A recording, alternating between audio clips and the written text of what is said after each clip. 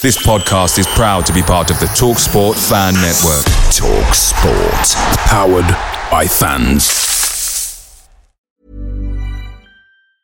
Quality sleep is essential. That's why the Sleep Number Smart Bed is designed for your ever-evolving sleep needs. Need a bed that's firmer or softer on either side? Helps you sleep at a comfortable temperature? Sleep Number Smart Beds let you individualize your comfort, so you sleep better together. J.D. Power ranks Sleep Number number 1 in customer satisfaction with mattresses purchased in-store. And now, save 50% on the Sleep Number Limited Edition Smart Bed for a limited time. For J.D. Power 2023 award information, visit jdpower.com/awards. Only at a Sleep Number store or sleepnumber.com. The TalkSport Fan Network is proudly supported by McDelivery, bringing you the food you love. Bez, what do you love? Well, John, it's a new sponsor and I'm loving it. For me, double quarter pounder meal. What are you having? Oh, it's got to be the chicken nugget share box. To myself, there's no sharing, but to myself. That goes without saying. But what dip? Oh, barbecue. It's a barbecue dip. Yeah. But where can people get it? So, where can you get it? You can order via the McDonald's app. It's via participating restaurants only, 18 plus, rewards, registration required, points only on menu items, delivery fee and terms apply. So see mcdonalds.com for full details.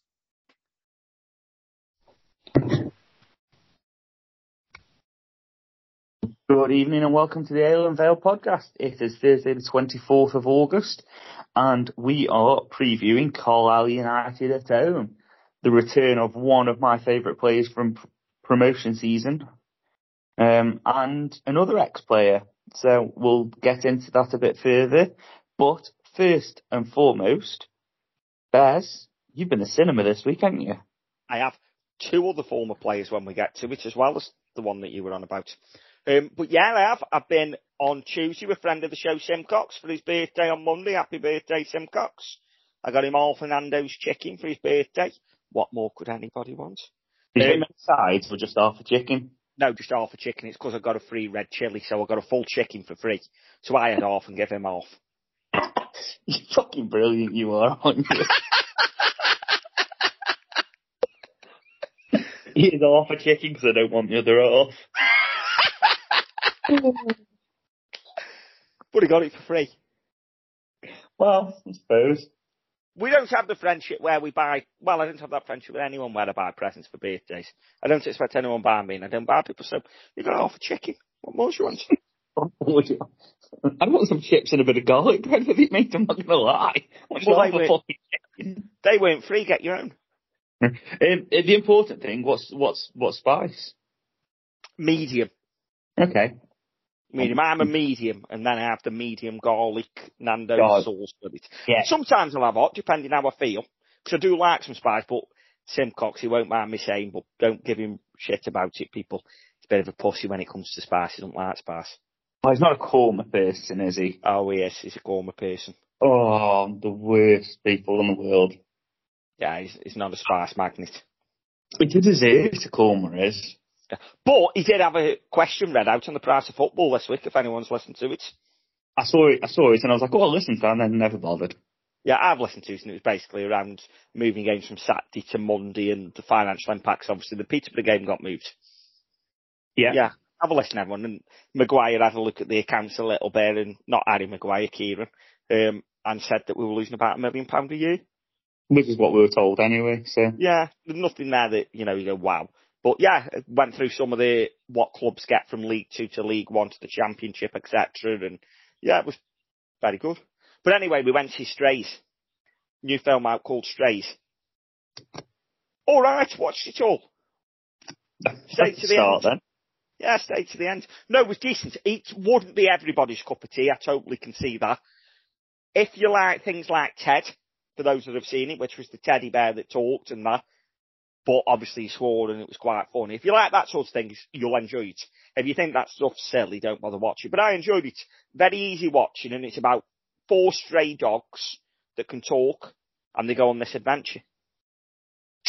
Okay, sounds good. Yeah, it was quite funny. They got, like, during the film, and this is in the trailer, so not giving stuff away, they got stoned, they got drunk. Quite funny.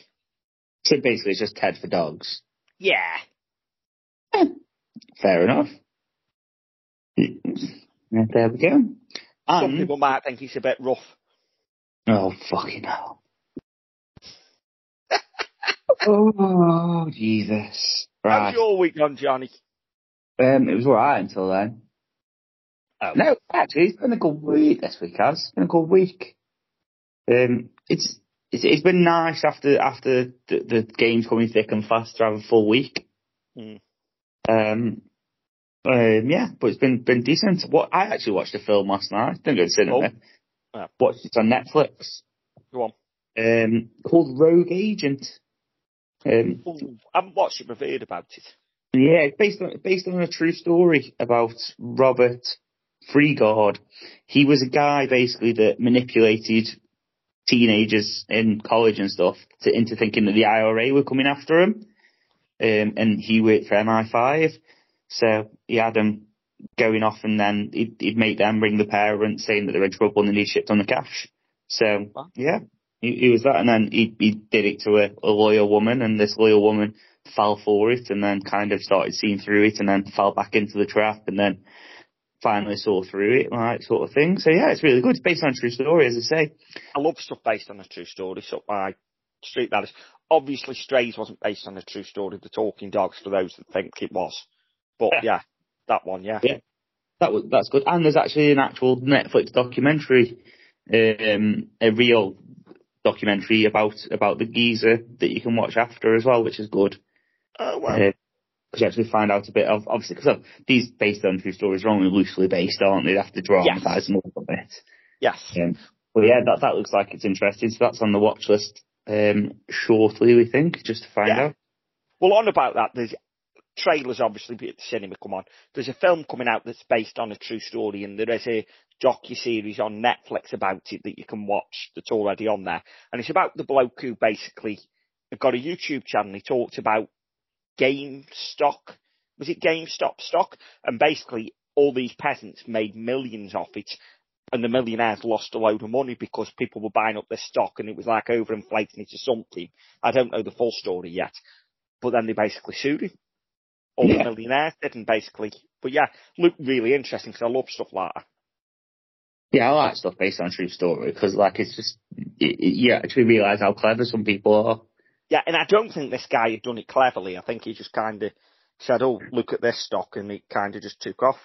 Simcox sent me a message to tell me what the series on Netflix was. Let me find it.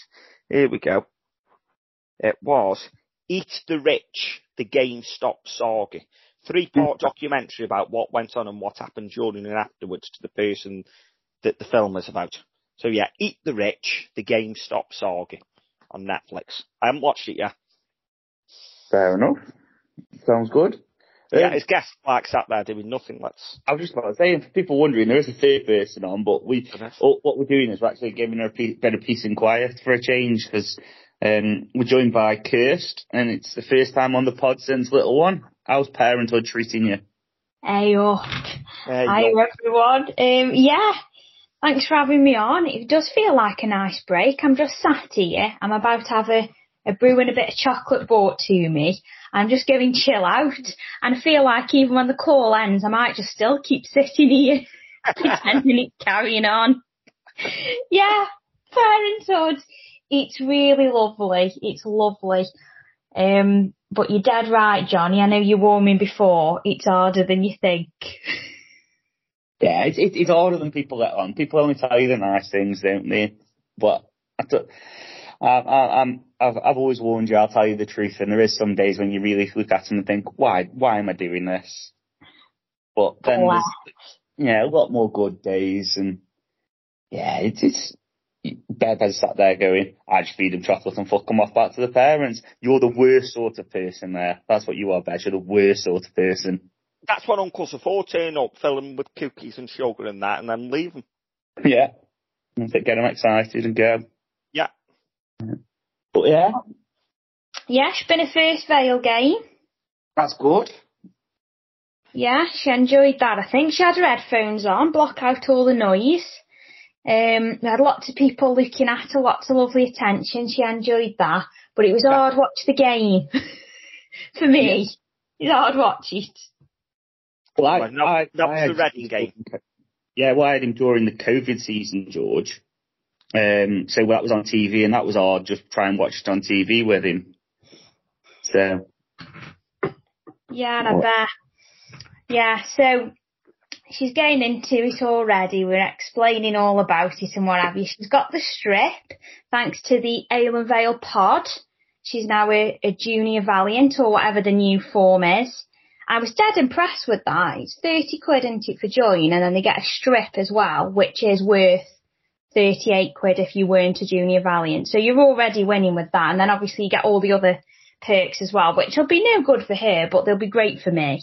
Yeah. This year. The 100% adult perks. The training session and thing isn't designed for the child to enjoy. I'm sure that's an adult perk. Yeah.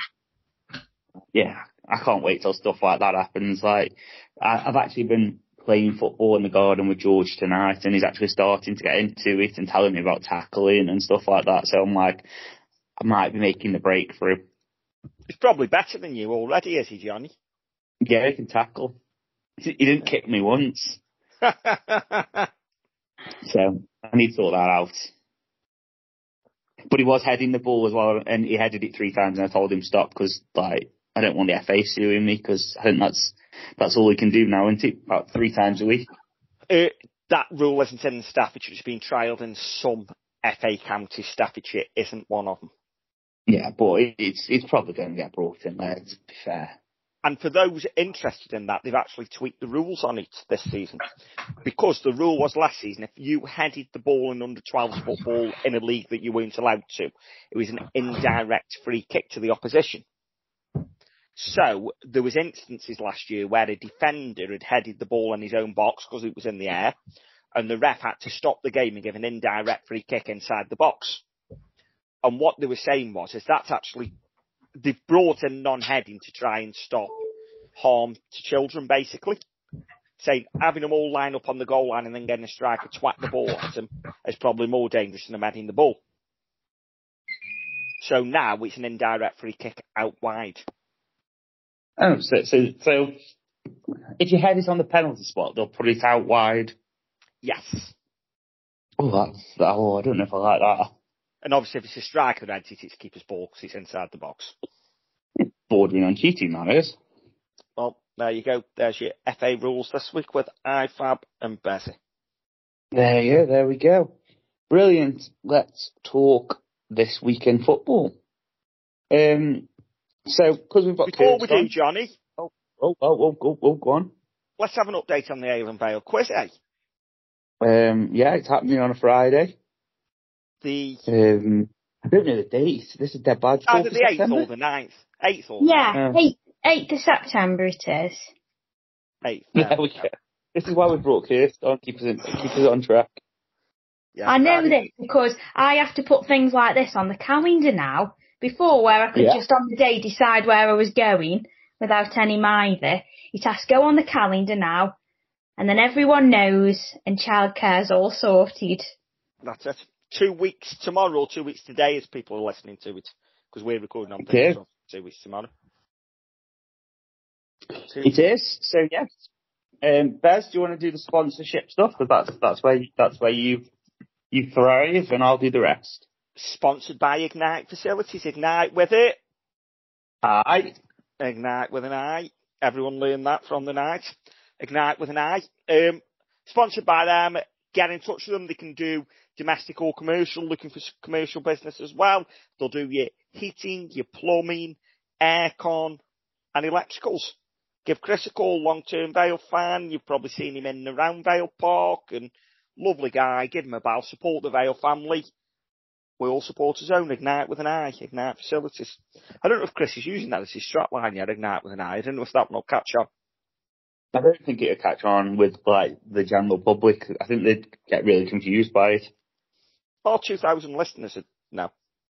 Yeah, exactly. But a couple of them are in places like middle of Africa and stuff like that, based on where people are listening to them.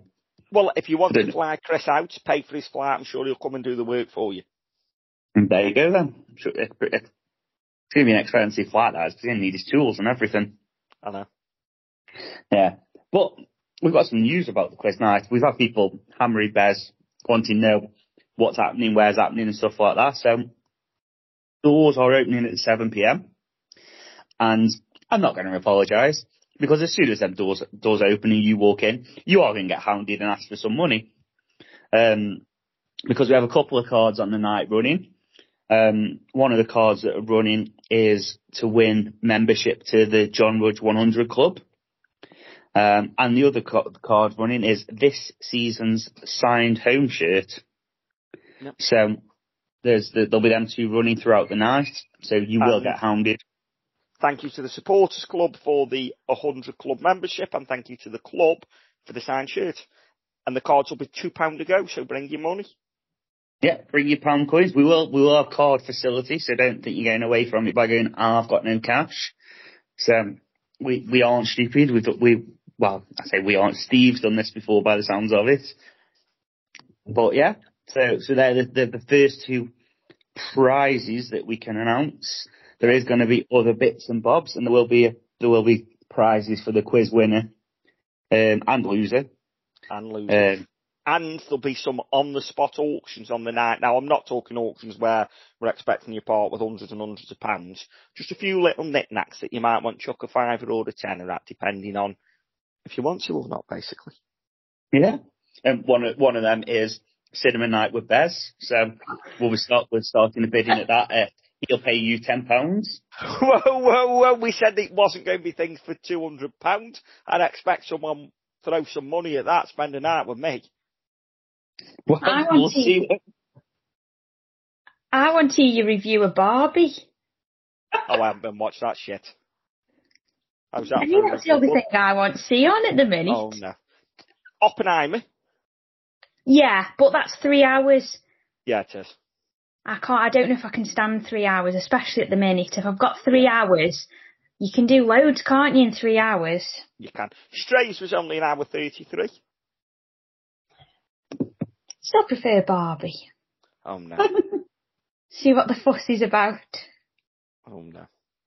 Talking about Barbie and linking it into football, did any of you see the Burnley video to announce Aaron Ramsey from Villa? No. No, I didn't. Barbie themed. Yeah. Basically, it's a clip from the film where everyone's saying, "Hiya Barbie, hiya Ken, hiya Barbie, hiya Ken, hiya Barbie, hiya Barbie, hiya Barbie." Then it cuts to him and he says, "Hiya Burnley, hiya Barnley, Barbie."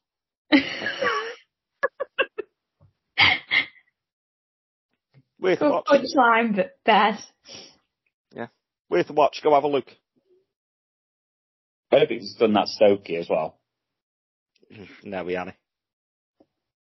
Poor him. But yeah, there's the quiz. It's good. We've got all the questions wrote now, so that's good.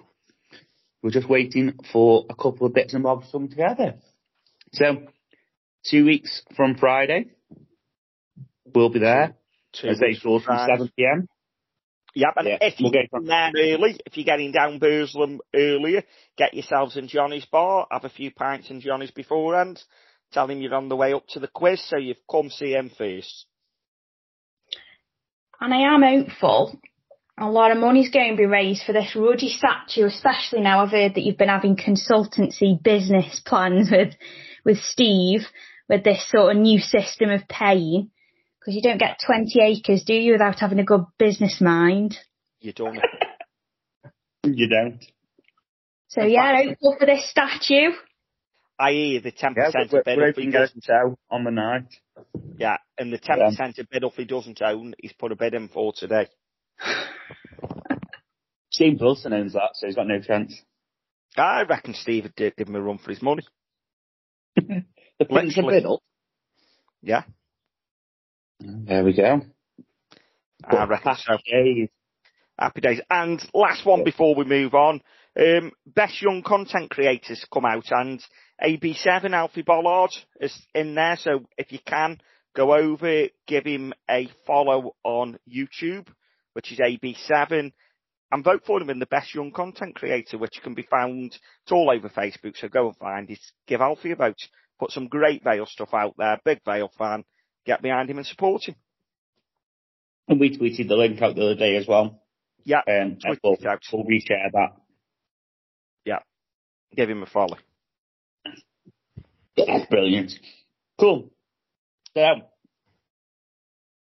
we thought, with Kirsten, it's only fair that we discussed the Women's World Cup that happened over the past month. The Lionesses got to the final, just missed out to a decent Spanish side.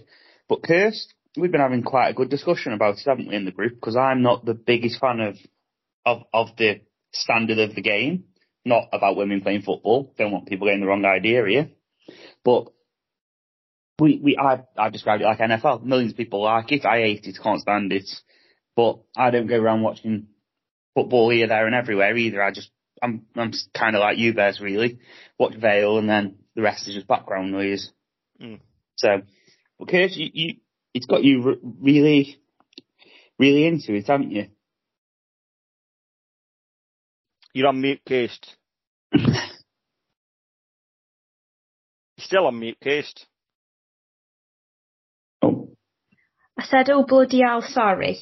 Yeah, I said I'm not sure I'd say I was really into it. I definitely followed it, and I loved the final. I got a bit of a group of us that went to pub in Nantwich, and it was, I wouldn't say it was packed. It wasn't packed, but it was full, though, you know.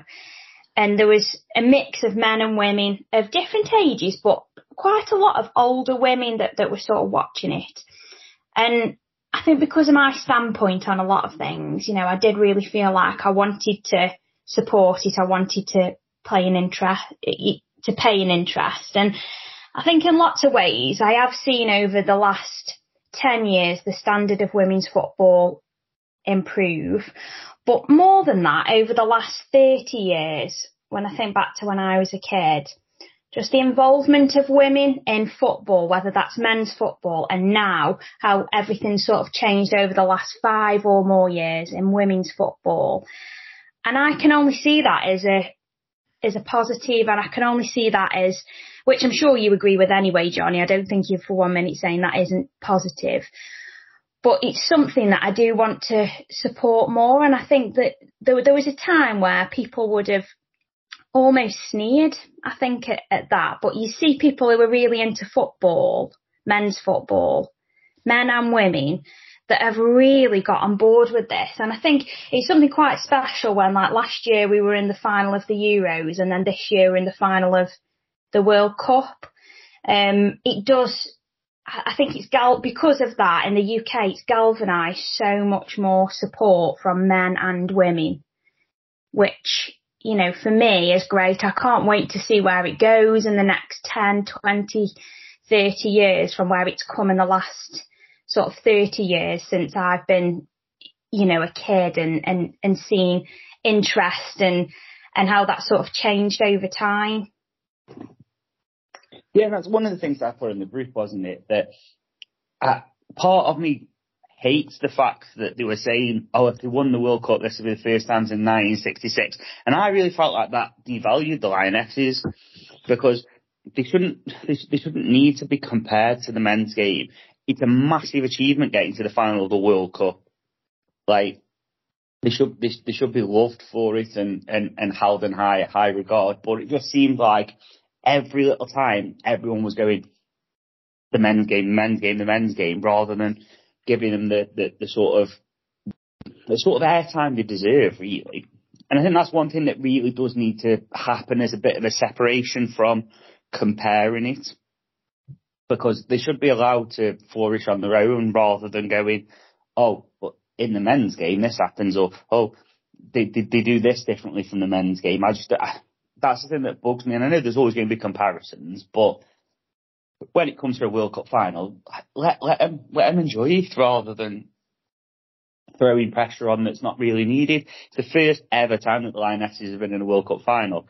That should be celebrated more than, oh, the men won it in 66, can you do better, or equally, or whatever they want to do with it. And that's one of the things that's bugging me, along with some of the pundits as well. But I think part of that, though, is to do with the narrative is dictated very much by the media, and we see so often, we see undertones of whether it's casual or outright sexism, and especially within sport. Like, you think of how many times somebody like Andy Murray has challenged casual sexism through tennis. And part of me wonders if it's the media narrative trying to ensure that they're not sort of seen in that way. And at first I was on board with that, and I think in some ways you have made me sort of think of it a bit differently, because I think something like tennis, although there's definitely inequalities in tennis for men and women, but there is room, and there is, there's mixed doubles. You see, like at Wimbledon, men and women are playing at the same time. It's almost like it is part of the same package. Whereas, especially in the UK, where football dominates every sport, there's more money in the Premiership than probably, arguably, any other league in the world, or certainly on par with other leagues. And so that gulf and that difference between men's and women's football, although the gap is closing from where it was, is still huge. And I do kind of wonder what the best way forward is, whether it is to sort of take that separation that you're suggesting, or actually whether, and I hate saying this, especially as a woman, but whether almost piggybacking on professional teams is a bit of a way forward. Like, for me, who's been brought up on watching men's football, and that's where my passion is. It's Port Vale. That's my passion. It's the men's Port Vale. But I do take an interest in how the women are doing. I've never watched them play, but maybe since all of this, that is something I'm going to take more of an interest in, because it's Port Vale. And if it wasn't Port Vale, somebody who's perhaps a little bit older like me, it's not, a young girl or young boy looking at who they want to support and watch, it's a bit harder to get into something and ever feel as passionate about it at my age now as I do the Vale. And so it being associated with Port Vale, the women's team, I think I've got more chance of being on board with that. And I also think there's more chance of the women benefiting from sort of shared services and shared, whether that's physio or whether that's like the training pitches or whatever it is the men's team where the money is are using, if there's more chance for women to progress by using those shared facilities. Yeah, no, it's a good call. And I have been watched the Vale women's team once or twice, and ref them once or twice. So yeah, I've enjoyed going and watching them. They've also won 5-0 tonight in their second to last, or maybe last pre-season friendly. So there's goals in the game. Like the open day when they played, there was some good football played there. You've got some good players to fair, and I've ref Vale's under-18s ladies side. That was maybe 2 years back, and I tell you what, they've got some very good players there. I say the under-18s, they were actually playing open age, and they played Nantwich, who were, full women.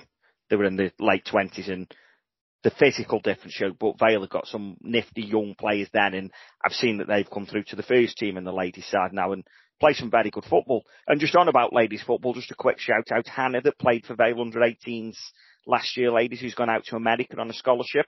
Her mum sent me the goal she scored today. Absolute screamer, free kick from about 25 yards. So well done, Hannah. And I know Hannah listens. So Hannah, dog shit. Because apparently every time I say that on the podcast, she's going to put $1 in a pot. And at the end of the season, how much money she's got. So there you go, Hannah. There's dog shit. Have a couple of dollars in your pot. Good for you, Hannah. I mean, the thing I think of, and it's brilliant hearing that story about Hannah who's listening. She's got this scholarship and she's, Vale fan and all this. I know, and maybe I was just a bit naive to it when I was younger, but I think back, all I wanted more than anything, like probably you two as kids, was to play for the Vale when I was older. And I used to have this dream where I'd be like the first female that had ever played for the Vale, and I'd score a winner at Wembley or, something like that. And at the time, there was no real opportunities to play. I could watch, and there was definitely women who watched who were at the Vale, but there wasn't loads, certainly not as many as there is now. I remember begging at school to play football, and they did it for one half term. The girls would play. And I remember the only kind of role model for me was Juliet Farrington, who was on Radio Stoke at the time. But now it's completely different for young girls. We've seen all the games have been televised this time. The media coverage is completely different. We've also got women more present in the men's game, whether that's through officiating, or we even think of our own Carol Shanahan, who's like the best chairperson, certainly in my lifetime, at the Vale. I'm not saying that's because she's female at all, but what I am saying is she's a great role model to all of us, and as female, which I think, it's showing how that's kind of, women are coming into the men's game more, but also the women's game is progressing so quickly at such a fast rate. So it's an interesting discussion, and I really look forward to seeing how it progresses and where it is 5, 10, 20 years from now. Yeah, it's progressing rapidly, and I know listeners of the podcast have got daughters that play football. I know quite a few of them that I've seen on social media supporting. And as you say, Kirsten, I think back to when I was at school, there was a girl that went to our school, Johnny, you'll remember, who was, to be honest, a better footballer than the blokes. And if I remember right, she had trials for England. I'm not sure if she was in your year, Johnny Levi. Yeah, she was in my year. She played for Arsenal. Yeah, she used to play football with us on lunch in a Rockport, and still be better than most of the lads that are changing into trainers. Yeah, I can fully imagine. And I think if Levi had been 20 years later, the opportunities Levi had, but she went on to play for Arsenal today, and I'm sure she had trials for England as well, if I remember rightly. Yeah. But I think back, there'd be a lot more opportunity for her now, and the way the game's growing and everything. And yeah, it's fantastic, because why shouldn't women be able to play football?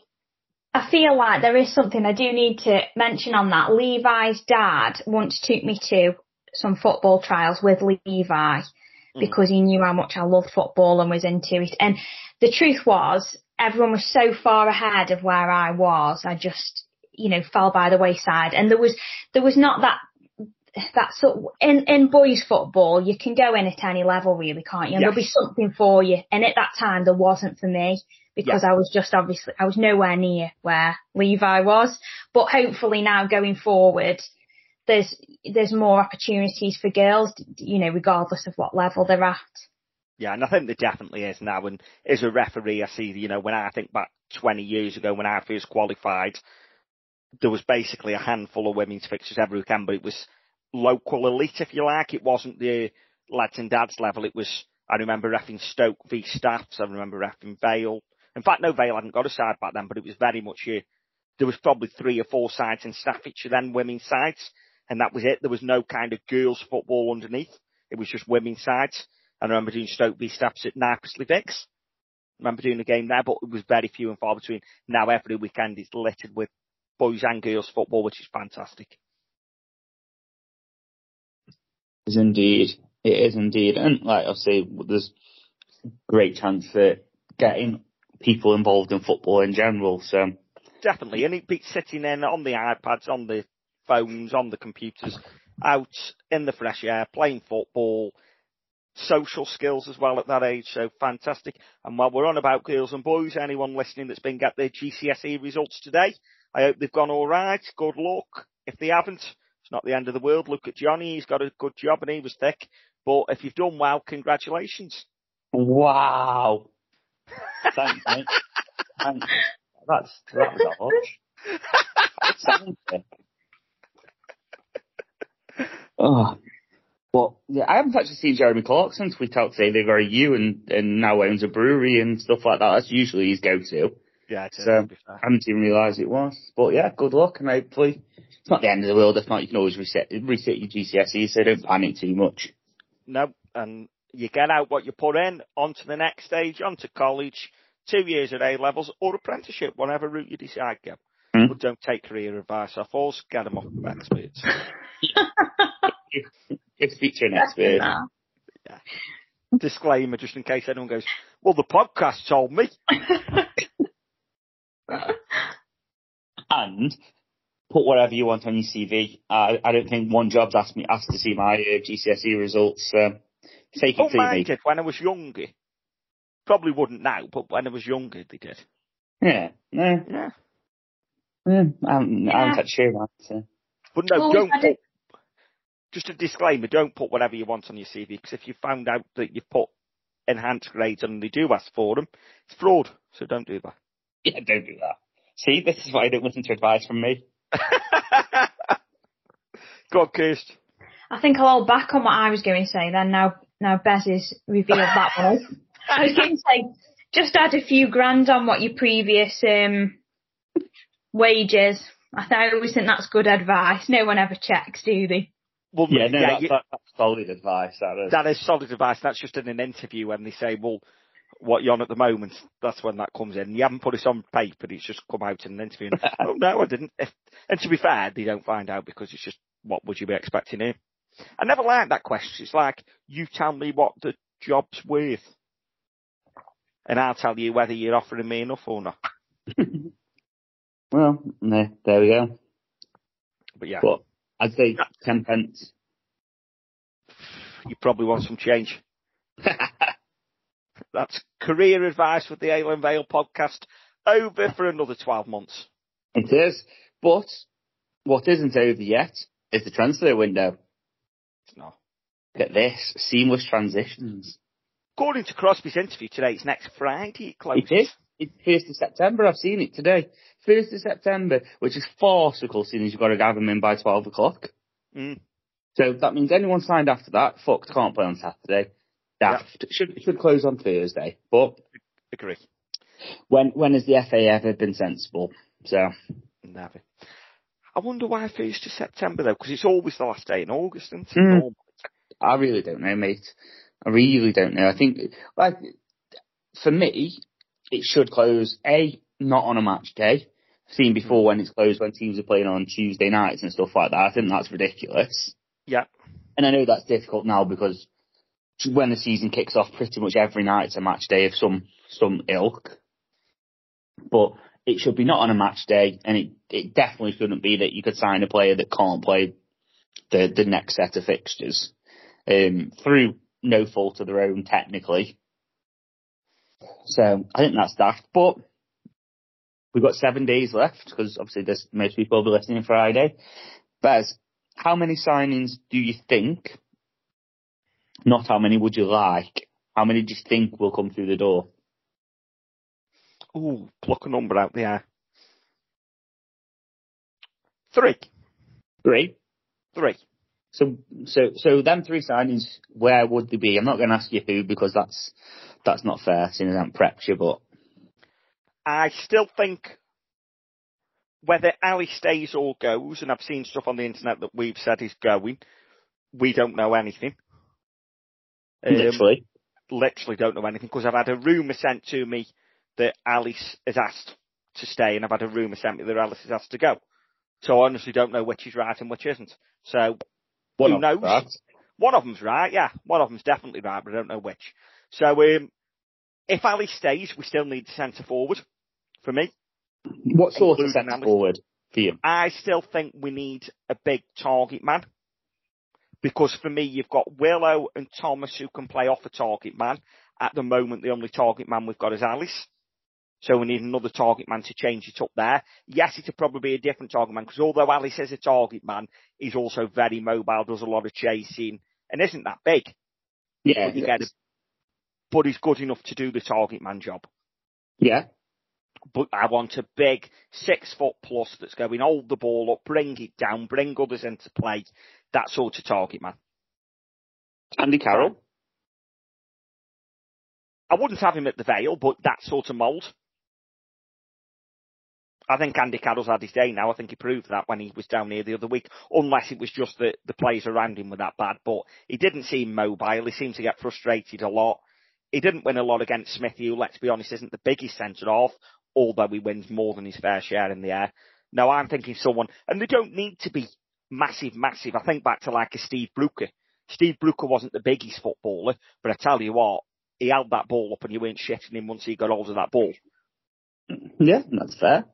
So someone like that, I still think, and I've said it from the word go, we need another wing back in this club, because at the moment we've only got 2 for me.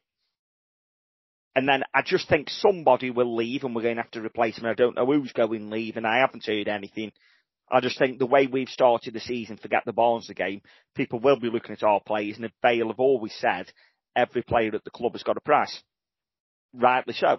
We're not Man City, we can't afford to turn down good money. I don't know that a player's go. I haven't heard of any bids, but I just have a sneaky feeling someone will go, and it might be Alice, it might not be. But the thing with someone going, you look at it realistically, there's only really Smith, Garrity, Conlon, Harrison, Massey that could go in terms, not obviously everyone could go, but the rest of the squad have either signed this summer or signed a new contract recently. So Ojo's just signed a new contract. DJ signed a new contract in the summer. Willow, obviously, 6-month deal. Tell you what name you forgot out of there. Lewis Cass won't go play first team football. He hasn't signed a new contract this summer. No, that's, yeah. So Cass. So yeah, there's obviously only, and each one of them opens a different door, doesn't it, really? If Cass did go, we'd need a centre half or a wing back that could play centre half. Yeah. If Conlon went, I still think we'd probably need another midfielder in, because although he's injured and we aren't missing the body at the moment, at some point this season playing 4 centre midfielders, we're gonna need that rotation, aren't we? Yeah. And then Alice goes, obviously we need a striker, and if Massey goes, we need an attacker, don't we? Yeah. So, go on, Kirst. Well, I was going to say, if Alice goes, we need a striker, but I think even if Alice stays, we could do with another striker. But going back to the Cass point, I wouldn't be surprised at all if Cass goes before the end of this transfer window. I imagine he'll be wanting something different, because how we're set up at the moment and how things have perhaps started, I can't see him regularly starting unless there's an injury somewhere on that side. And I think if there is an injury somewhere on that side, there is a question at the moment over whether we'd be happy with him sort of stepping in, whether that's for, if it's for a game, if it's for the end of a game. But if that was for like the next 2 months or, the next 8 or 9 games, it's whether that's exactly what we're looking for. I do feel a bit sad saying it, because I know when he came up first time on loan, I think he looked really good, but obviously we're in a different position than we are now, and I do think he's got a good future. But right now at Port Vale, I don't know if this is the right place for him, for both parties. And I also think in that position, it kind of got a bit brushed under the table, I think, when Forrester left. And I think it was because it sounded like we'd got a good deal financially. So I'm not criticising that. I think that was good. It was good for the club. But I don't feel convinced at the moment that we're completely covered there. I agree. I don't think it helps, though, that Barm has come in and then got injured straight away. I think if Kofi Barm would have been fit, and you look at the fact is Barmer, Smith, Jones, Jacobiti, you're probably feeling a bit more confident then, aren't you? Whereas now, I get what you're saying, because Barmer isn't fit, and it doesn't seem like he's close to being fit either, like match fit, from how Crosby speaks. I do think we are a bit light. I agree with you. And what you were saying, Kirst, I agree. I actually think the stage Lewis Cass of his career, I think there is a good player in there, and I think he will develop more, but I think he needs to be playing regular 90 minutes, the age he is now. And as you say, I can't see him getting it at Vale at the moment. There was a time on the last season where it was him and Forrester were sort of in and out of the team, and it was when Clarkey was really playing about with the team. You'd have one team starting for one game, and then the next game it was like he'd sort of rolled the dice and there was a whole new set of players, and it was always Cass and Forrester sort of in and out of the side. And in many ways, I think that really helped Forrester. I think he really come on. I think there was different mistakes he made, but he made up for it in other ways. Whereas I'm not sure if that might have knocked Cassie's confidence a little bit. Yeah. And it wouldn't be averse to Cascade out on loan till January somewhere and League Two get regular game time and see how he develops over there. Yeah, I would not be unhappy with that. I think that would give us a good platform as well to either bring another centre half in on loan or sign the right player that can cover multiple positions. Yeah. It's going to be an interesting few days. Have you listened to Crosby's interview, Bez? I have, while I was eating my tea, so I may not took it all in. Yeah, it sounds like there's a lot of things going on in the background, so I think it's going to be a busy week. For me, I don't expect to see anything till after Crewe. I don't know how you feel first. Do you think we'll see any action in or out before Crewe? I'd not thought about it till you've just said, but listening to Crosby's interview, I think even when Phil Bowers was trying to speak about the Crewe game, he was very much focused on this Saturday, and he was speaking about things going up to the wire. In an ideal world, we'd have been sorted before the season started. And I think sort of bringing all of that together, no, I can imagine it being another where Dan Townley's pretending he's at home with his feet up and really he's at the Vale announcing something at the last minute, if I'm honest. Yeah, Bez, will that worry you if it is last minute? Because I know some people seem to get worried that last minute signings are rushed and panicked and stuff like that, and obviously it doesn't help that the last three of the last 4 windows on the last day, Matty Taylor signed and he didn't really do enough for most Vale fans, and then we had that absolute catastrophic last day, didn't we, under Danny Pugh and stuff like that. So yeah. Do you think that's one of the reasons that there's still a lack of faith in what's available on the last day is actually worth being available? I think there is, and people will be panicking. Liam McCarron wasn't he last day signing from Stoke, and there was a couple last year, wasn't there, on deadline day? There was 3, I think. Dan Butterworth was a deadline day. He wanted Liam McCarron, and there was one other, I think, that come in that was deadline day that didn't set the world alight. Mipo was already in, so it wasn't in. But whoever it was. But yeah, I think people will have that. But actually, the way our recruitment's been this summer, I have faith that even if it goes to the last day, it's people that we've been speaking to for 2, 3, 4 weeks. Look at the Josh Thomas one. We were speaking to him for 5 weeks before this happened, and they've explained now why it took 5 weeks. He was going signed 5 weeks earlier, and then Swansea got an injury to the striker, so needed to keep a body in. Kept him in, he did really well. And then once they got enough players in, then they let him go.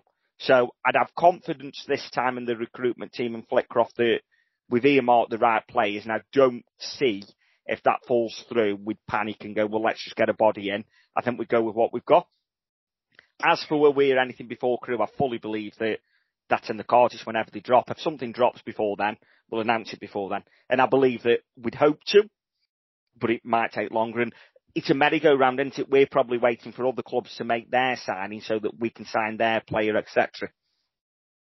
Yeah, I think that's the big thing. I think it's telling. I know I saw that we were linked with George Miller from Doncaster. He's out injured for another 7 weeks, sort of thing. Yeah. He's just had knee surgery, so I can't imagine that's sort of a accurate link. I don't think we'd be that stupid. Don't we get linked with him every single transfer window then? Oh, pretty much. I think ever since I've been forward, because it was like Andy mentioned the lad from Crewe, which was Shaw Miller, which we were linked with forever, and then George Miller since he's been at Bury. I'm pretty certain we've always been linked with him, and I don't know why, but yeah. So we're linked with him, which I think is a positive thing that we're linked with people at a club that we're looking at paying money for. But I do think our club are keeping things very under wraps in terms of what they're looking. But I think we'll see a body coming in from a club in our league, at least one body coming in. I think we did real good business with Alice Harrison from Fleetwood. I think using these first 5 games in such a small space will kind of tell a player where they're at in that squad. Because with the games that have come so thick and fast, if you haven't got at least 60 minutes in one of them, you're probably not in the plans, are you? No. Which then says to me that then opens the door for players getting a bit angsty, and I just hope that we do the right thing. And Kirst, like you mentioned with Cass and stuff like that, I hope that we do the right thing for us and him. I know we did with Connor Hall, didn't we? We let Hall go because he wanted to be closer to home. But with any player that we've got that wants to leave, that this club is bigger than any one player, isn't it? So would I be sorry to see Alice, Conlon, Cass, Matty leave? Yeah, because I think two of them in Alice is brilliant. Matty's had a great start to the season in my eyes. Conlon, fantastic servant, hasn't been great the last few months. And Cass, there's a lad who's 23 that needs football, but I believe this recruitment team now, and Kirst, I know we've had a lot of discussion about this previously, haven't we, the recruitment side, but I believe in this recruitment team. And has this summer changed your opinion at all of the team itself? Not. Well, it was something, just as what Bez was saying, that I was thinking would lead on for a nice discussion, really. I mean, hearing Bez saying he's got faith in the recruitment team, and I know in our chat, this is something we speak about loads, isn't it? And yeah, I do kind of feel like I probably do feel like I've got more confidence now. I think I trusted the recruitment. I did trust the process this time last year, and I don't think things worked out quite as well, but I don't think we were communicated very well with either. And I do think that there's been a definite change since Clarkie's left, and I'm not saying it's because he's left, but I think there was a lot of criticism at that point around the recruitment team. Was it the right thing? Should we have been spending our money there? We should be communicated with better around all of that. And I do think we've seen an improvement in that. I mean, what I would say is I think the signing of Connor Ripley has made the world of difference to people's opinions of the value of a recruitment team, because there was a time where it just seemed like season after season we weren't dead set in the goalkeeper area, and there was always a gap up front, and it just felt like it was a repeat every season of the same thing. And I feel like we've really plugged a gap. Not just plugged a gap, I think that's our signing of the season, really. But I think time will tell over the next week. I'd be really sad to see Harrison go. But I do go back to what you say about should we do the right thing by what people want. I don't know the background. It could be that he is genuinely injured, but there's a lot of rumours going around. I don't know whether it's him that wants to go, if that's the case, or whether it's him that wants to stay and it's the club. Who knows? I've literally no idea of the background of it. But what I would say is if there is any animosity or whatever it is on either side, you're not going to get the best out of a player if that's the case. And I really do think that Darrell Clarke brought out the best in Harrison.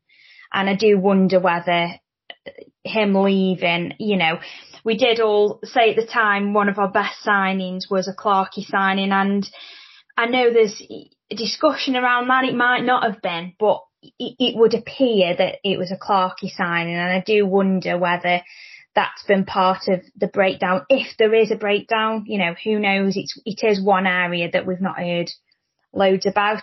I'd be sad to see Harrison go. I think of all of our forwards, Willow's by far our best player, but that there's always going to be issues with injury. I'm glad we've signed him. I'm over the moon, but it's Harrison for me that's our best striker. And I think if he was to leave, you spoke about Andy Carroll, and I know that I'm not saying that you've suggested he'd be a good replacement, but it's a question for you. Would you be happy if Harrison went, if he was replaced with somebody like Andy Carroll? It feels to me like, who would we replace Harrison with that we'd be happy with?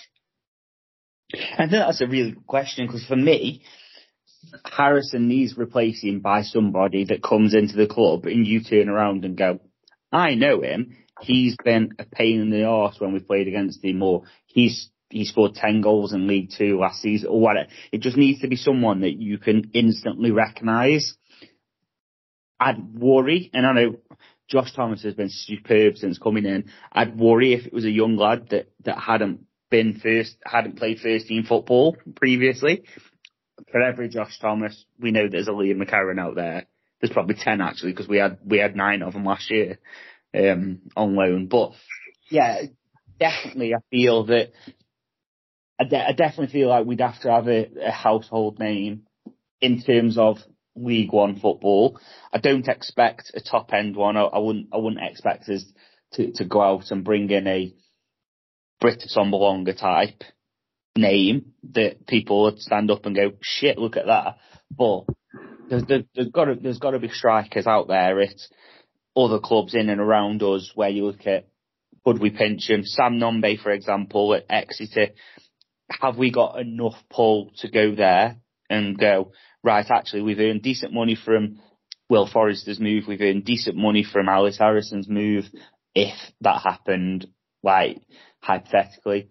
And then we're saying, right, we're putting this bid on the table. We know Exeter are fantastic at selling players for big money, but that's the sort of thing I'd be looking for, is what can we do?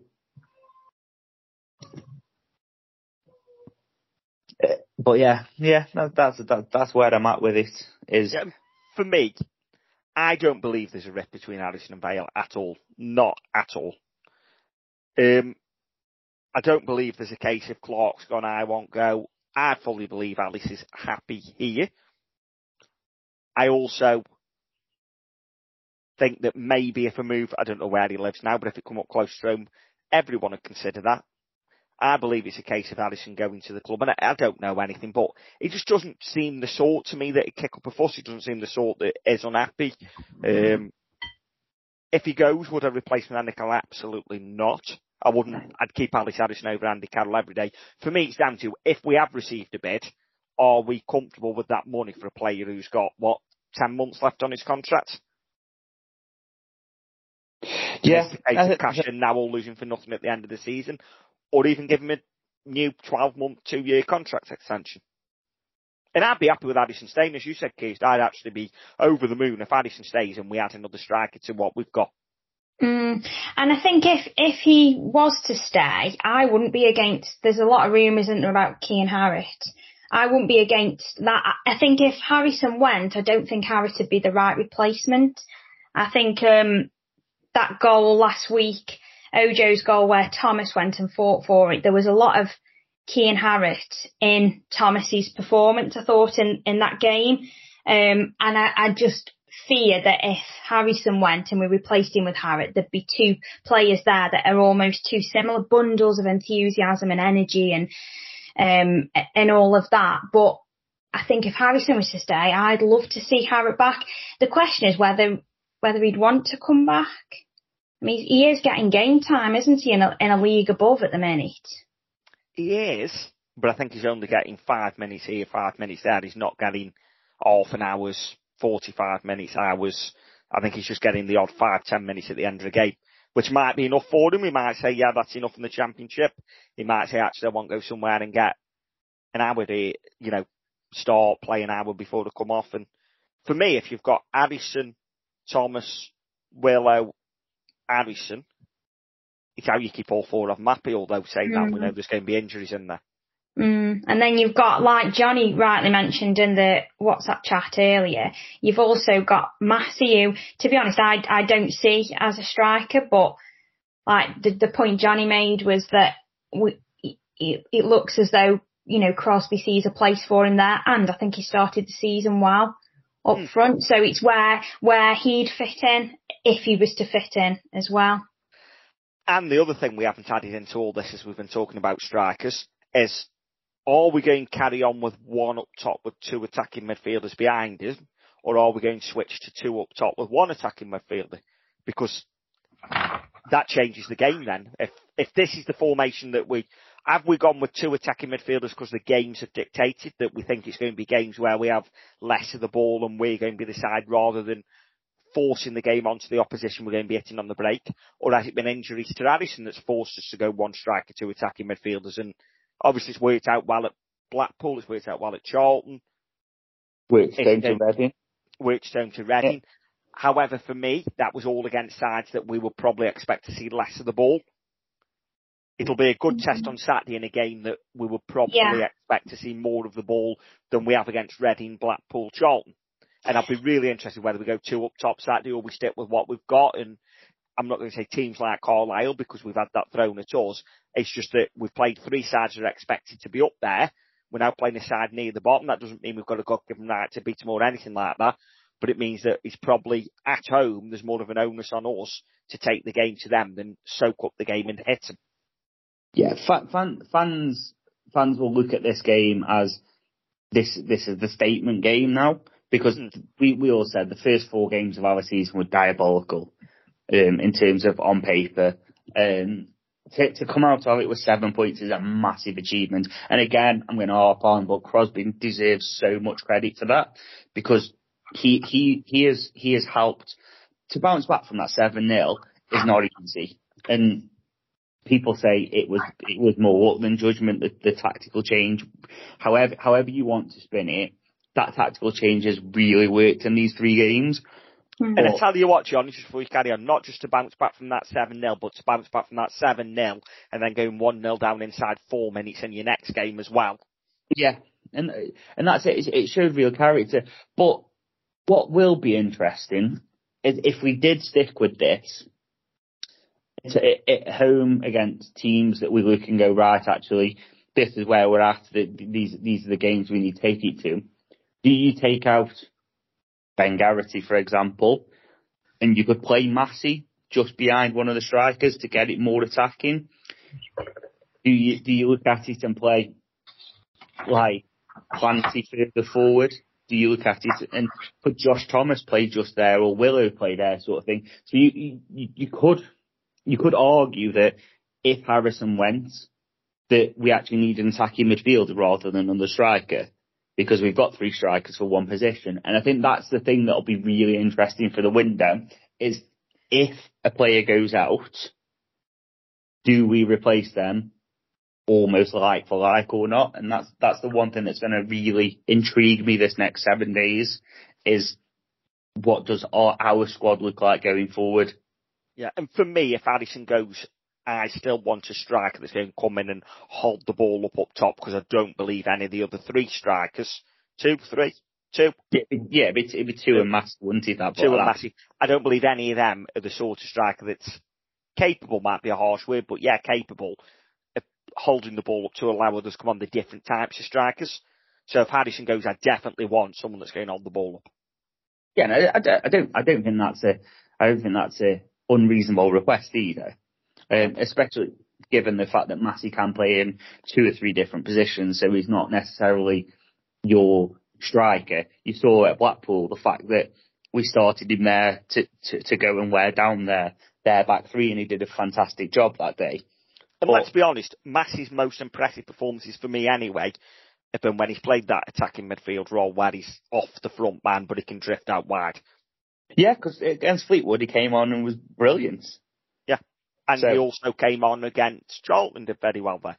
Yeah, and last season, it was Forest Green, if you remember, when he went out wide, because he was having a torrid game up until then, but Cass landing on his head, put him out wide, and he come into his own there. So I do think, you don't get to 30 years of age and played hundreds of games of professional football if you're a bad player, do you, at this level? So there's a player in there. We've just either got to say to him, look, this is your position in the squad, or we've got to make that position for him. And that behind the front man in some games, I think could be really useful. Him and Chislett behind a Thomas or a Willow could actually be really dangerous. Yeah, no, it could. And do you simply, just to make the formation more attacking, say to your fullbacks, we expect to be on the ball more this game, play 10 yards further up the pitch? Yeah. Yeah, you could. You could even say to Arblaster, it's a 3 behind the 1. So you've got Garrity, Arblaster, and Chislett behind, and Ojo tidying up and whatnot, because there's enough energy in there. So I think there's a lot of things with this formation. There's a lot of flexibility with it, but I still do see 2-3 signings needed to make me comfortable, especially as like you mentioned at the start, wing back is the one for me. Yeah, big time. Either somebody young from a Premier League club that can do both sides, and board them that don't expect to be playing each week, or somebody more experienced. Maybe towards the back end of the career could happen that it'll be happy to rotate and stuff like that. That's either or would be brilliant, because I think bringing in anyone in the prime sort of years would be difficult looking at the 2 wing backs we've got. But you know that both might pick up knocks, and there's always going to be a chance of a fair share of football. So, and if you're good enough, you're going to displace one of them anyway, aren't you? Yeah. Conor Bradley was on loan at Bolton last year. Has he gone anywhere yet? Was he the one that went Preston, or was that the Scottish Calvin Ramsey? Not a clue. Might have gone. There's also been rumours, again, no idea how if there's anything at all behind it, but there's been rumours of a former Vale player potentially making a return, hasn't there? Don't do this to me. I can't feel it. I feel like Bez would like it. I'll be over the moon. Yeah, there's been a lot of rumours around Gibbo, hasn't there? And yeah, I don't know. I'm torn. I'm really torn on it. When I first saw the rumour online, I was like, what do you do? Because we know there's a fantastic player in there, but we also know there's an injury record. We know that he came to Vale Park last year and looked uncomfortable, shall we say. But yeah, I don't know. I'd love him back. I've always loved Gibbo, as everyone that's listened to this knows, and I saw the rumour online, and yeah, it was very excited by it. He can play right wing back, he can play left wing back. Exactly. He could potentially give you cover at right centre half if needed, although for me I'd rather see him at wing back. He's got energy, he's got passion, he'll fight for the ball. We all know now and again his passing isn't up to scratch, that's why he's a League One footballer. But he'll fight for everything. Had he been on that pitch against Barnsley, he'd have been bollocking the rest of them players, and he'd have gone through someone to get people going. Obviously, we'd have still lost the game. One play doesn't change it. Maybe we wouldn't have lost 7-0. He'd have bollocked a lot of them. And I'd love him back. I absolutely love him back. Again, all I know is there's been rumours online. I don't know how true they are. Could be a load of BS, which 98% of rumours are. It could be in the 2% that's true. We'll know more this time next week with every rumour. I do think a fit Gibbo on form, I definitely take that now. I think for all the reasons you've just outlined, Bez, I think how versatile he is. We're on about wing backs and where we need cover there. I also think the back three pit themselves at the moment with how things are sat. And I think he can come into that if there's injury, say with Jones or not. Obviously, I think I'd be happy, but then I'd be so sad if things didn't work out, because I think he left on such a high. And let's be honest, as with most rumours, people have seen that Bristol Rovers have signed a right back and gone, oh, Gibbo must be coming back. Same as people saw that Huddersfield had signed a striker last week and gone, oh, Keane Harrett's coming back. And that's how rumours start. It's people just seeing that a club signed someone, seeing who's in that position that now won't play and going, oh, they must be coming Vale. Yeah, and that's it. And it's rumours. I think they're going to ramp up over the next week altogether. I have just seen that Jay Stansfield signed for Birmingham today, though. Yes, I saw that earlier. Yes, I did. Great signing for them, I think. Yeah. Good test for him at that level. Yeah, definitely. So Barnsley have signed tonight their first striker of the summer, and it's not him from extra you were on about because he was heavily linked. It is, was it? I've just seen it. I'm getting old, can't remember. Oh, it's John McAtee. Yes, John McAtee from Luton. Yeah, that's the fourth striker of the summer that they brought in. Is it? Yeah, Max Waters, Andrew Dallas, someone else, and then. Yeah. And obviously they are linked with the Sam Dombele. Yeah, they are. But that is the transfer window. We will, well, I say we. I think me, Steve, Amos, and Andy are planning on doing one on the Friday night as the time ticks down. Bez, we know that you won't be. You might join us for the first hour. I might join you for a bit 'cause it's a Friday, not a midweek. Okay, so there we go. And Kirst, you're free to join, obviously, but we know that sat there talking about Premier League transfers, which will be the majority of it, and the fact that can you get 2 days off in the week because crew are at home on the Tuesday. We'll see how we get on. Thanks for the invite. Yeah. See how things go. Yeah. As we say, all the transfer rumours are just rumours, but we love a rumour as a fan, don't we? Because it keeps you talking, it gives you something to talk about, and it's, oh God, have you heard who we're signing? And then you should be signed for some bugger else. Yeah. And I was thinking through that discussion when Johnny spoke about Crosby and how much credit he should be given. I agree entirely with that. I think with everything that happened over the summer, there was a bit of a mixed reaction to the appointment. And then I think fans really got on side when they heard what he had to say, how he said it, how he conducted himself. I think people really, really warmed to him as an appointment. And then that is the opening game of the season was just a real kick in the teeth. But now we're like, well, we're 4 league games in, aren't we? This will be our 5th league game. Question to you both. Would you have now, in hindsight, looking back at that first game against Barnsley, if you could have it again, would you stick with the 7-0 loss or would you choose a 2-0 loss over that? What would be your choice? Knowing that we've picked up 7 points, I don't really care. You get the same amount of points for a defeat, regardless of if it's 2 or 7. I think a 2-0 defeat, would it have had the same effect on things? Who knows? I think it's a real hard one. It's not as nice as your question last time, Kirst, about playoffs, winning the playoffs or going up automatically. That was a nice question. But and I know what you're getting at, because the correct answer is obviously you prefer to lose 2-0 than 7-0, and that's the right answer. But I know what you're getting at is, as that 7-0 actually caused the reaction that we've now gone on a 4-game undefeated run, gone 7 points in the league, second round of the League Cup. It may have, as that 7-0 caused that reaction, quite possible. Mm. But if you'd have said to me we could lose 2-0 and still have the same reaction, obviously you'd take the 2-0. Yeah. It's exactly that. I just wonder whether we would have responded in the same way. And as you say, if 3 days later we're there in the cup, we go 1 down with under 5 minutes, and I think Vale fans are just losing their head, aren't they? And then we come back from that.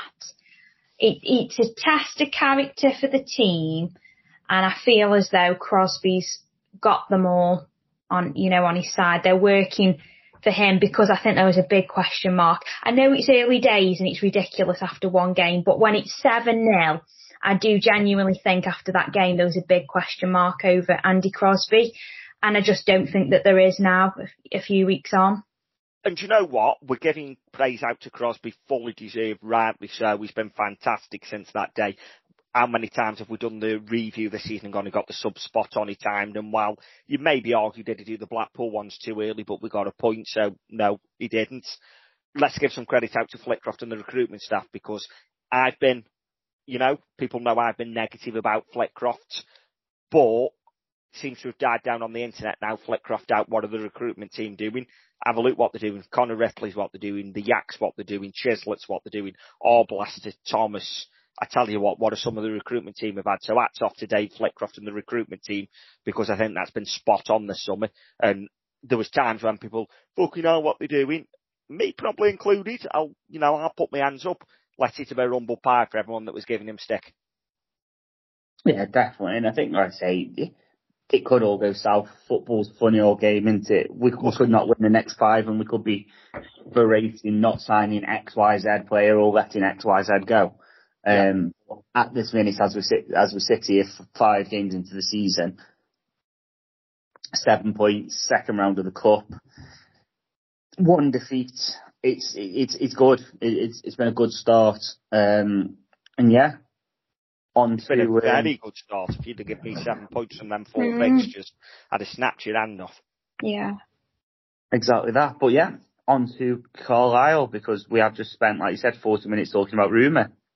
But before that, Johnny, there was another talking point I'd got, and I'd spent a bit of time looking back at Eddie Jackson's match reports, because it was something that got me thinking, obviously, with all the changes that there's been to added time this year, and also the changes with try and clamp down on time wasting and how that's leading to more bookings and so on. I was interested in what impact that's going to have on football longer term, and especially squads that are quite small. If there's more bookings, there's going to be more players out, and if there's more time added on, there's potential for more tiredness, tired legs and injury, possibly. But I did think, well, what is the difference? Is there a big difference? So I look back at Eddie's reports from the first 5 games last year versus the first 5 games this year. So I'm going to ask you both. I'll tell you what the total was for the first 5 games last year and ask you what you think it was for this year. So time added on from the first 5 games of last year, I added it all up and it came to 25 minutes added time. So we'll start with that. For the first 5 games this year with the change, how many minutes do you think versus 25 last year? 38. I'm going. 47. I'm going. Close, Johnny. 36. So that's I googled it, so this best be right. 44% increase. I think I did expect that be a bit more with that. But it's only 5. It's 5 games in, so we'll sort of see how that pans out. So with the bookings, I added up how many bookings or red cards from the first 5 games last season across both teams. So, like for example, in the first game last season, there was 3 Vale players booked versus 1 of Fleetwood's players. So I've added all of them up, and that come to 15 in total. So it's 15 bookings or red cards. So versus last year, how many do you think this year, if it was 15 in the first 5 games last year? I'm getting 17. I don't think it's drastically high. 22, because I think the first game against Barnes excused it because there was about 96 yellow cards. 26. That's quite a lot then. Yeah, it is. That's a 73% increase. That was the one I was most surprised about. Yeah. Well, players can stop moaning then because they're going to get the rest when the suspension's kicking. Well, the thing is, for me, what I think it will do on the squads is I think it'll make them smarter. Because apart from your yellow for your foul, time wasting, kicking the ball away and all that's fully in your control. Yeah. And I think that's something that a ref's going to do it. Now, what I don't agree with, and I think you mentioned the laws of the game. In the Arsenal game on Monday, Kai Havertz had the ball for 15 seconds. He then threw it to Tomiyasu, who had it for 8 seconds, and Tomiyasu got booked. The wrong player got booked there for me. Well, I thought the new rule was if you dick around with it and then throw it, it's Havertz. It is. So, wrong player got booked. I fully agree with the booking, by the way. It was just the wrong player. It was Havertz that should have been booked for that for me. And let's be honest, that second yellow card that they got was an absolute farce. It was never even a foul, never mind a yellow card. No. And I'm not an Arsenal fan. I'm not anti-Arsenal, but I'm not an Arsenal fan, so I'm not saying it from an Arsenal perspective. Just to quickly interrupt, Kirsty, prediction for Carlisle, because I know that Littland's leading you. Yeah, that's right. Cheers, Johnny. So yeah, I think, this is probably the first game where I feel as though maybe we're favourites, and that doesn't always work in our favour, does it? But I'm still going to go for a win. I reckon 2-1 win, and I can imagine, I don't know who's going to score for the Vale, but I imagine Edmondson will score for them. I can just see it happening. But yeah, cheers for having me. We're 4-3 favourites, 4-3 on. There we go. Cheers for having me, lads. It's been great catching up.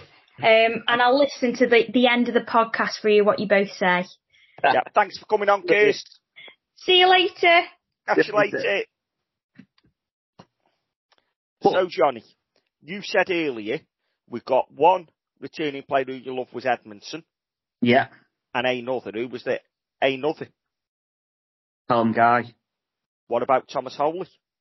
Oh shit, and Dan Butterworth's there. And Dan Butterworth, yeah, I was going to say. Because I remembered about Butterworth, I forgot about Holy till about 5 minutes ago, and I thought, there's 4.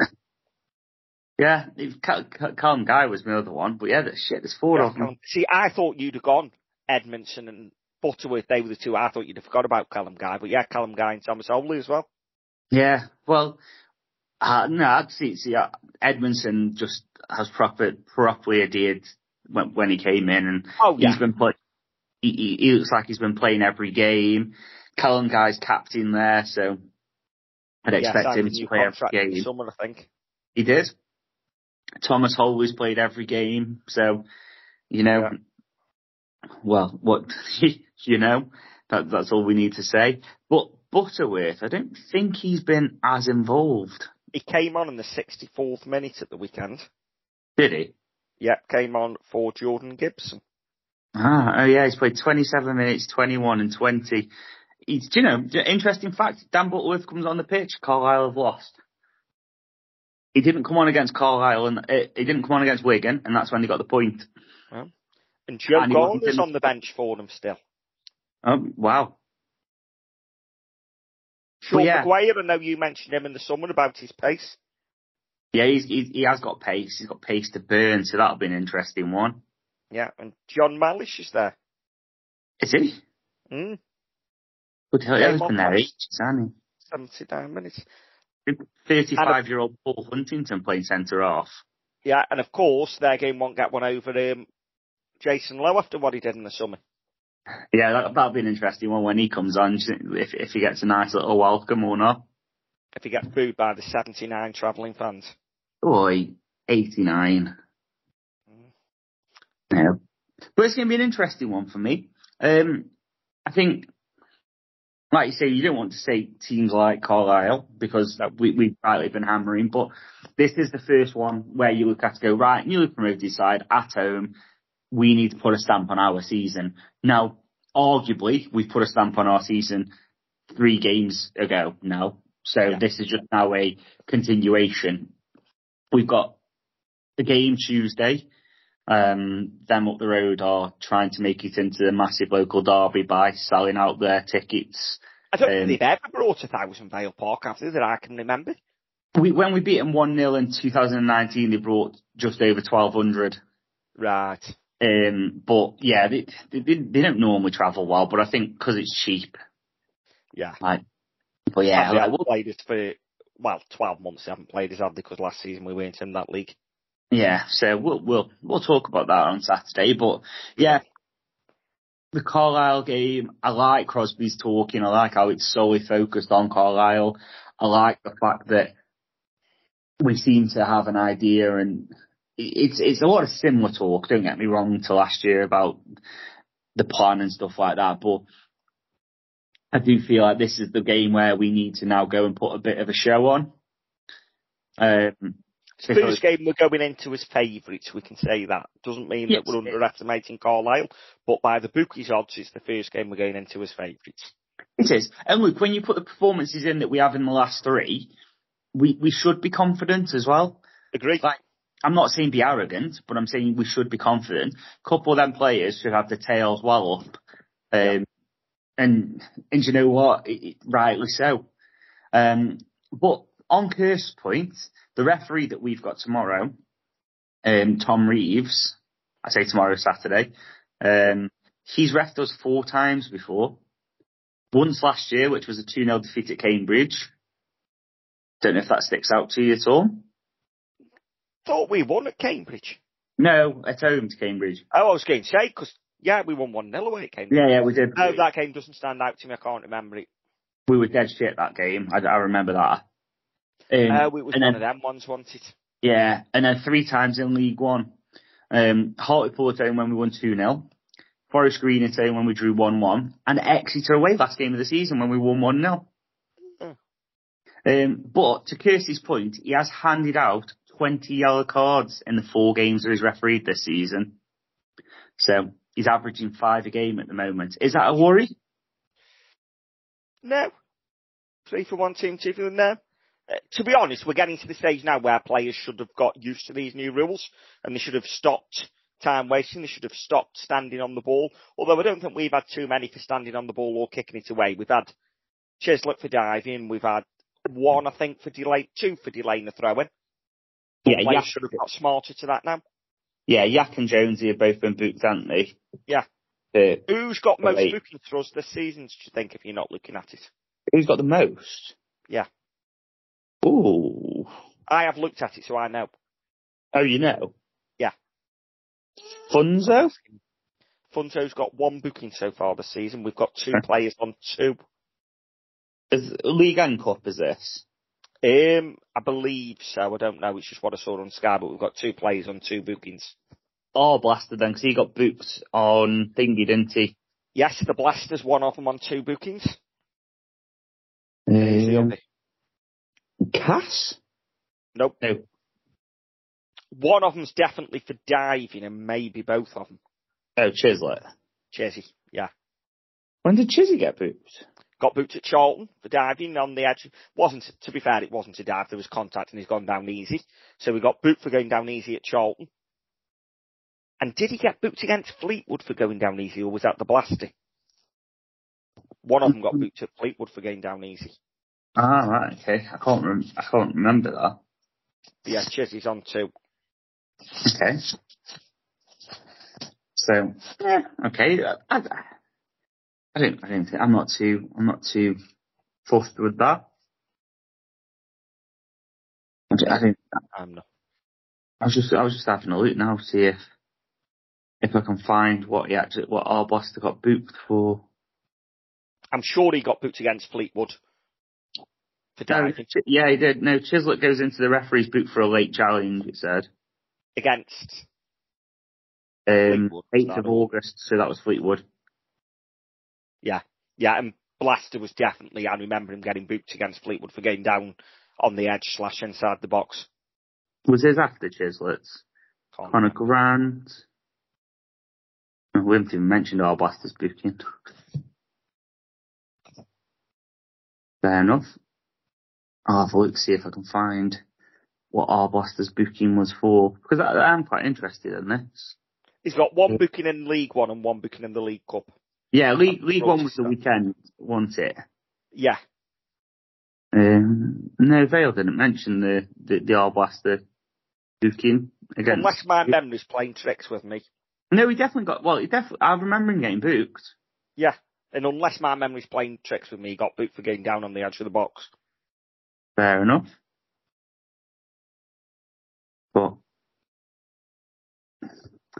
But yeah, that's the referee anyway. I don't think we'll anything to be concerned about. Like I say, as long as we don't dick around and we do things that we're supposed to. No, not at all. So hit me with your 11. I'm going. Obviously, goalie picks itself, Connor Ripley. Back 3 picks itself, Smith, Jones, and the Yak. Wing backs, I think, pick themselves still with Mitch and Granty. I'm going 2 holding, which I'm going Ojo and the Blaster. I'm then being really harsh because I like 2 up top when you're going to be the side in the driving seat. So I want 2 up top, which means I've got to drop Chizzy or Ben. And I feel really harsh on both of them, but that means Ben drops out. So Chizzy plays behind. I'm going Harrison Fit, Harrison and Josh Thomas. Sorry, Ben. Fair enough. Nice options to have. And that's my 11. That's not necessarily... I think Ben plays, by the way. I think Crosby plays Ben. I think he's one of the first names on the team sheet. That's just my 11 on what I've seen this season and going into this game. Yeah, I can see your rationale, and I can see the fact that you like two up front. I think we stick with the formation. I think we do. Yeah. I would. I think a lot hinges on Alice Harrison's fitness. If Alice is fit, I think that could make it interesting, because both Willow and Josh Thomas kind of stumped a flag in that ground, didn't they, to say, I deserve this start. It's been a full week in between games, so there's no need to rest legs. We might have one eye on Crew at that stage thinking, oh, maybe this player is better suited to that game, but Crosby didn't make it sound that way. But I think we stick with the same, but Harrison comes in for Willow. That's what I think. Yeah, and again, I wouldn't be averse to that either. But I think it's going to be quite interesting, because I think Garrity's yet to kick on this season. Yeah. So that'll be decent to see if he can get in the driving seat. I know he, shall we say, nicked one against Reading, but I don't know how much of that was his goal. But yeah, I think it's going to be really interesting, and Chislett's one that gets you off your seat, isn't it? They play a three at the back, a back four, with three kind of holders and three up front. So that's going to be quite interesting, and we all know what Edmondson, Butterworth, Guy and Holy can do. And I really think Alice Harrison, for me, is the one, is really the one that we need if you've got Holy in there, because we're not really going to be whipping balls into the box. And you can guarantee he's going to come out, catch everything, and be that monster keeper you expected him to be against us, because that seems to what happens, isn't it? But yeah, I'd be targeting him massively, knowing what we knew in that 6-month period. Yeah. Be interesting to see if Smithy come up against Edmondson, because obviously Edmondson will know what to expect from him. Yeah, Edmondson seems quite a cheeky chappy as well, so probably being pinched, he'll just start laughing. But yeah, that'll be quite interesting. And before we do the avtiming.com, I've just gone on whoscored.com, which is actually going from stats, gives you good insight actually to club strengths, weaknesses, style of play, etc. And I just thought, because after the Barnsley game, ours was very bad, obviously. Where are we at the moment on that? And it goes off stats, etc., what you've done in games. So Vale's strengths, we've got one that's very strong. What do you think that is? Oh, one that's very strong. Aerial battles? Counter-attacks is our strongest. Very strong counter-attacks. Which, again, the games we've played you'd expect, because we've been against sides where we've been second favourite to win the game. Strong, and I'm not going to go ask you for them all, but otherwise we'll be here for another 5 hours. It says we're strong on attacking set pieces, creating long shot opportunities, coming back from losing possession, and creating scoring chances. Weaknesses, we're weak on keeping possession off the ball, avoiding offside, we're weak, and defending against skillful players, we're weak, and we're very weak. Go on. Well, I was going to say that defending skillful players, that's because Corey Blackett-Taylor ripped us a new arsehole, and pretty much every player a new arsehole. It is. And then we're very weak on defending counter-attacks, defending against attacks down the wing, and avoiding fouls and dangerous areas. And then for our style of play, offensively, our style of play is take a lot of shots, long balls, take long shots, control the game in the opposition's half, attack down the right, which I think is fair, and defensively rotate first. I think that's defensive. Rotate first 11, non-aggressive. Opponents play aggressive against them. That's what it's got from the stats from our opening games. So I use FootMob, and they provide some insights. So we're ranked 12th in goals scored per match. We're averaging a goal a game. Yeah. We conceded the most penalties in the league this season with 2. Yeah.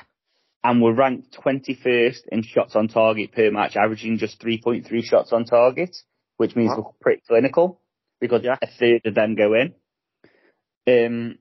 Carlisle, ranked 19th in goals scored per match in 0.5, haven't scored in 3 away matches, and haven't kept a clean sheet in 10 matches. Wow. So this game says to me, goals, goals, goals, because if they haven't scored in 3 away matches, we usually like to break hoodoo. But yeah, I think it's going to be quite interesting one. It says, and there, for Carlisle, strengths, it's got very strong at shooting from direct free kicks, strong from defending set pieces, and that's it for their strengths.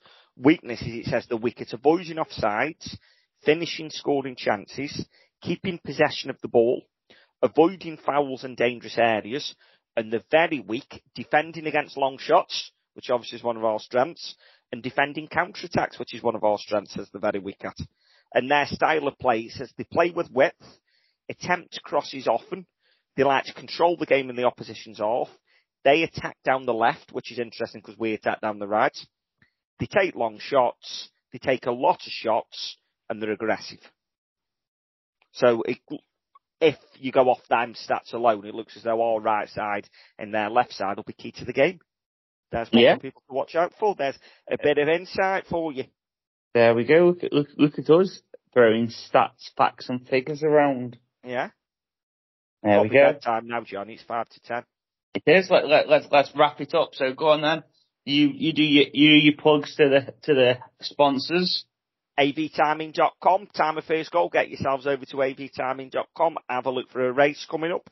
I've got a race that I can book with them because I helped out at the Vale Fun Run, so I'll have a look at that. I need to get back running to fair because I've done nothing for 2 weeks, so tomorrow lunchtime I shall go for a run on my lunch. I'll have a look and I'll get a 10k signed up and I'll let you all know what 10k I've signed up for, and if anyone wants to come along and see my titties jiggle as a run, feel free. Feel free. So time of the first goal and goal scorer then. Come at me. Going 13 minutes, unlucky for some. Ryan Edmondson, Carlisle go 1-0 up. That's it. You bring the positivity to the end.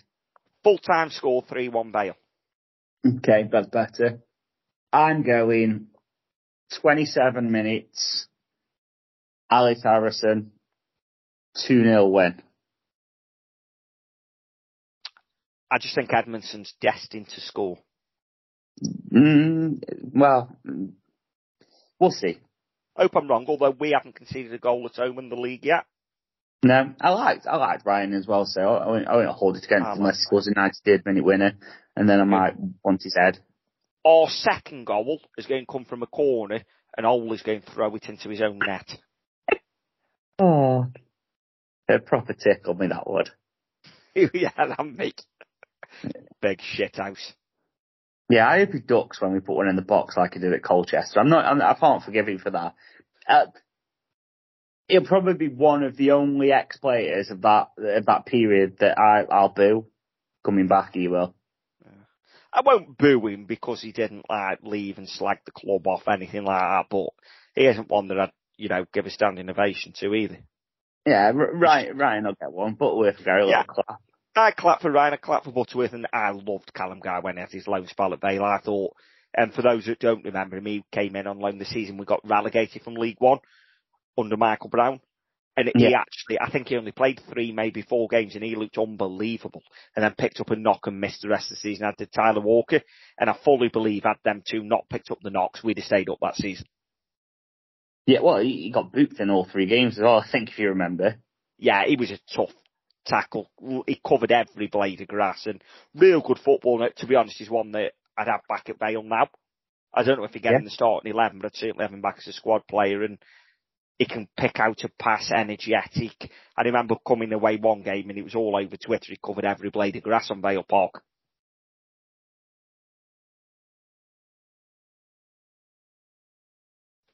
Great player. Johnny, you there? Oh, I've lost him. I've that he's lost me. Looks like I'm wrapping up the Ale and Vale podcast unless Johnny joins us back very quickly. Johnny, is there anybody there? No, I've lost Johnny. So there you go. My prediction is 3-1 win for the Vale. Johnny's going for a 2-0 win for the Vale. Get yourselves down to Vale Park Saturday. Really looking forward to it because it's my first league game in the paddock this season. So looking forward to getting in the paddock for the first league game. I've been in the Amel for the Cup game and obviously in Lawn Street for the Reading game. So looking forward to being back in my normal seat.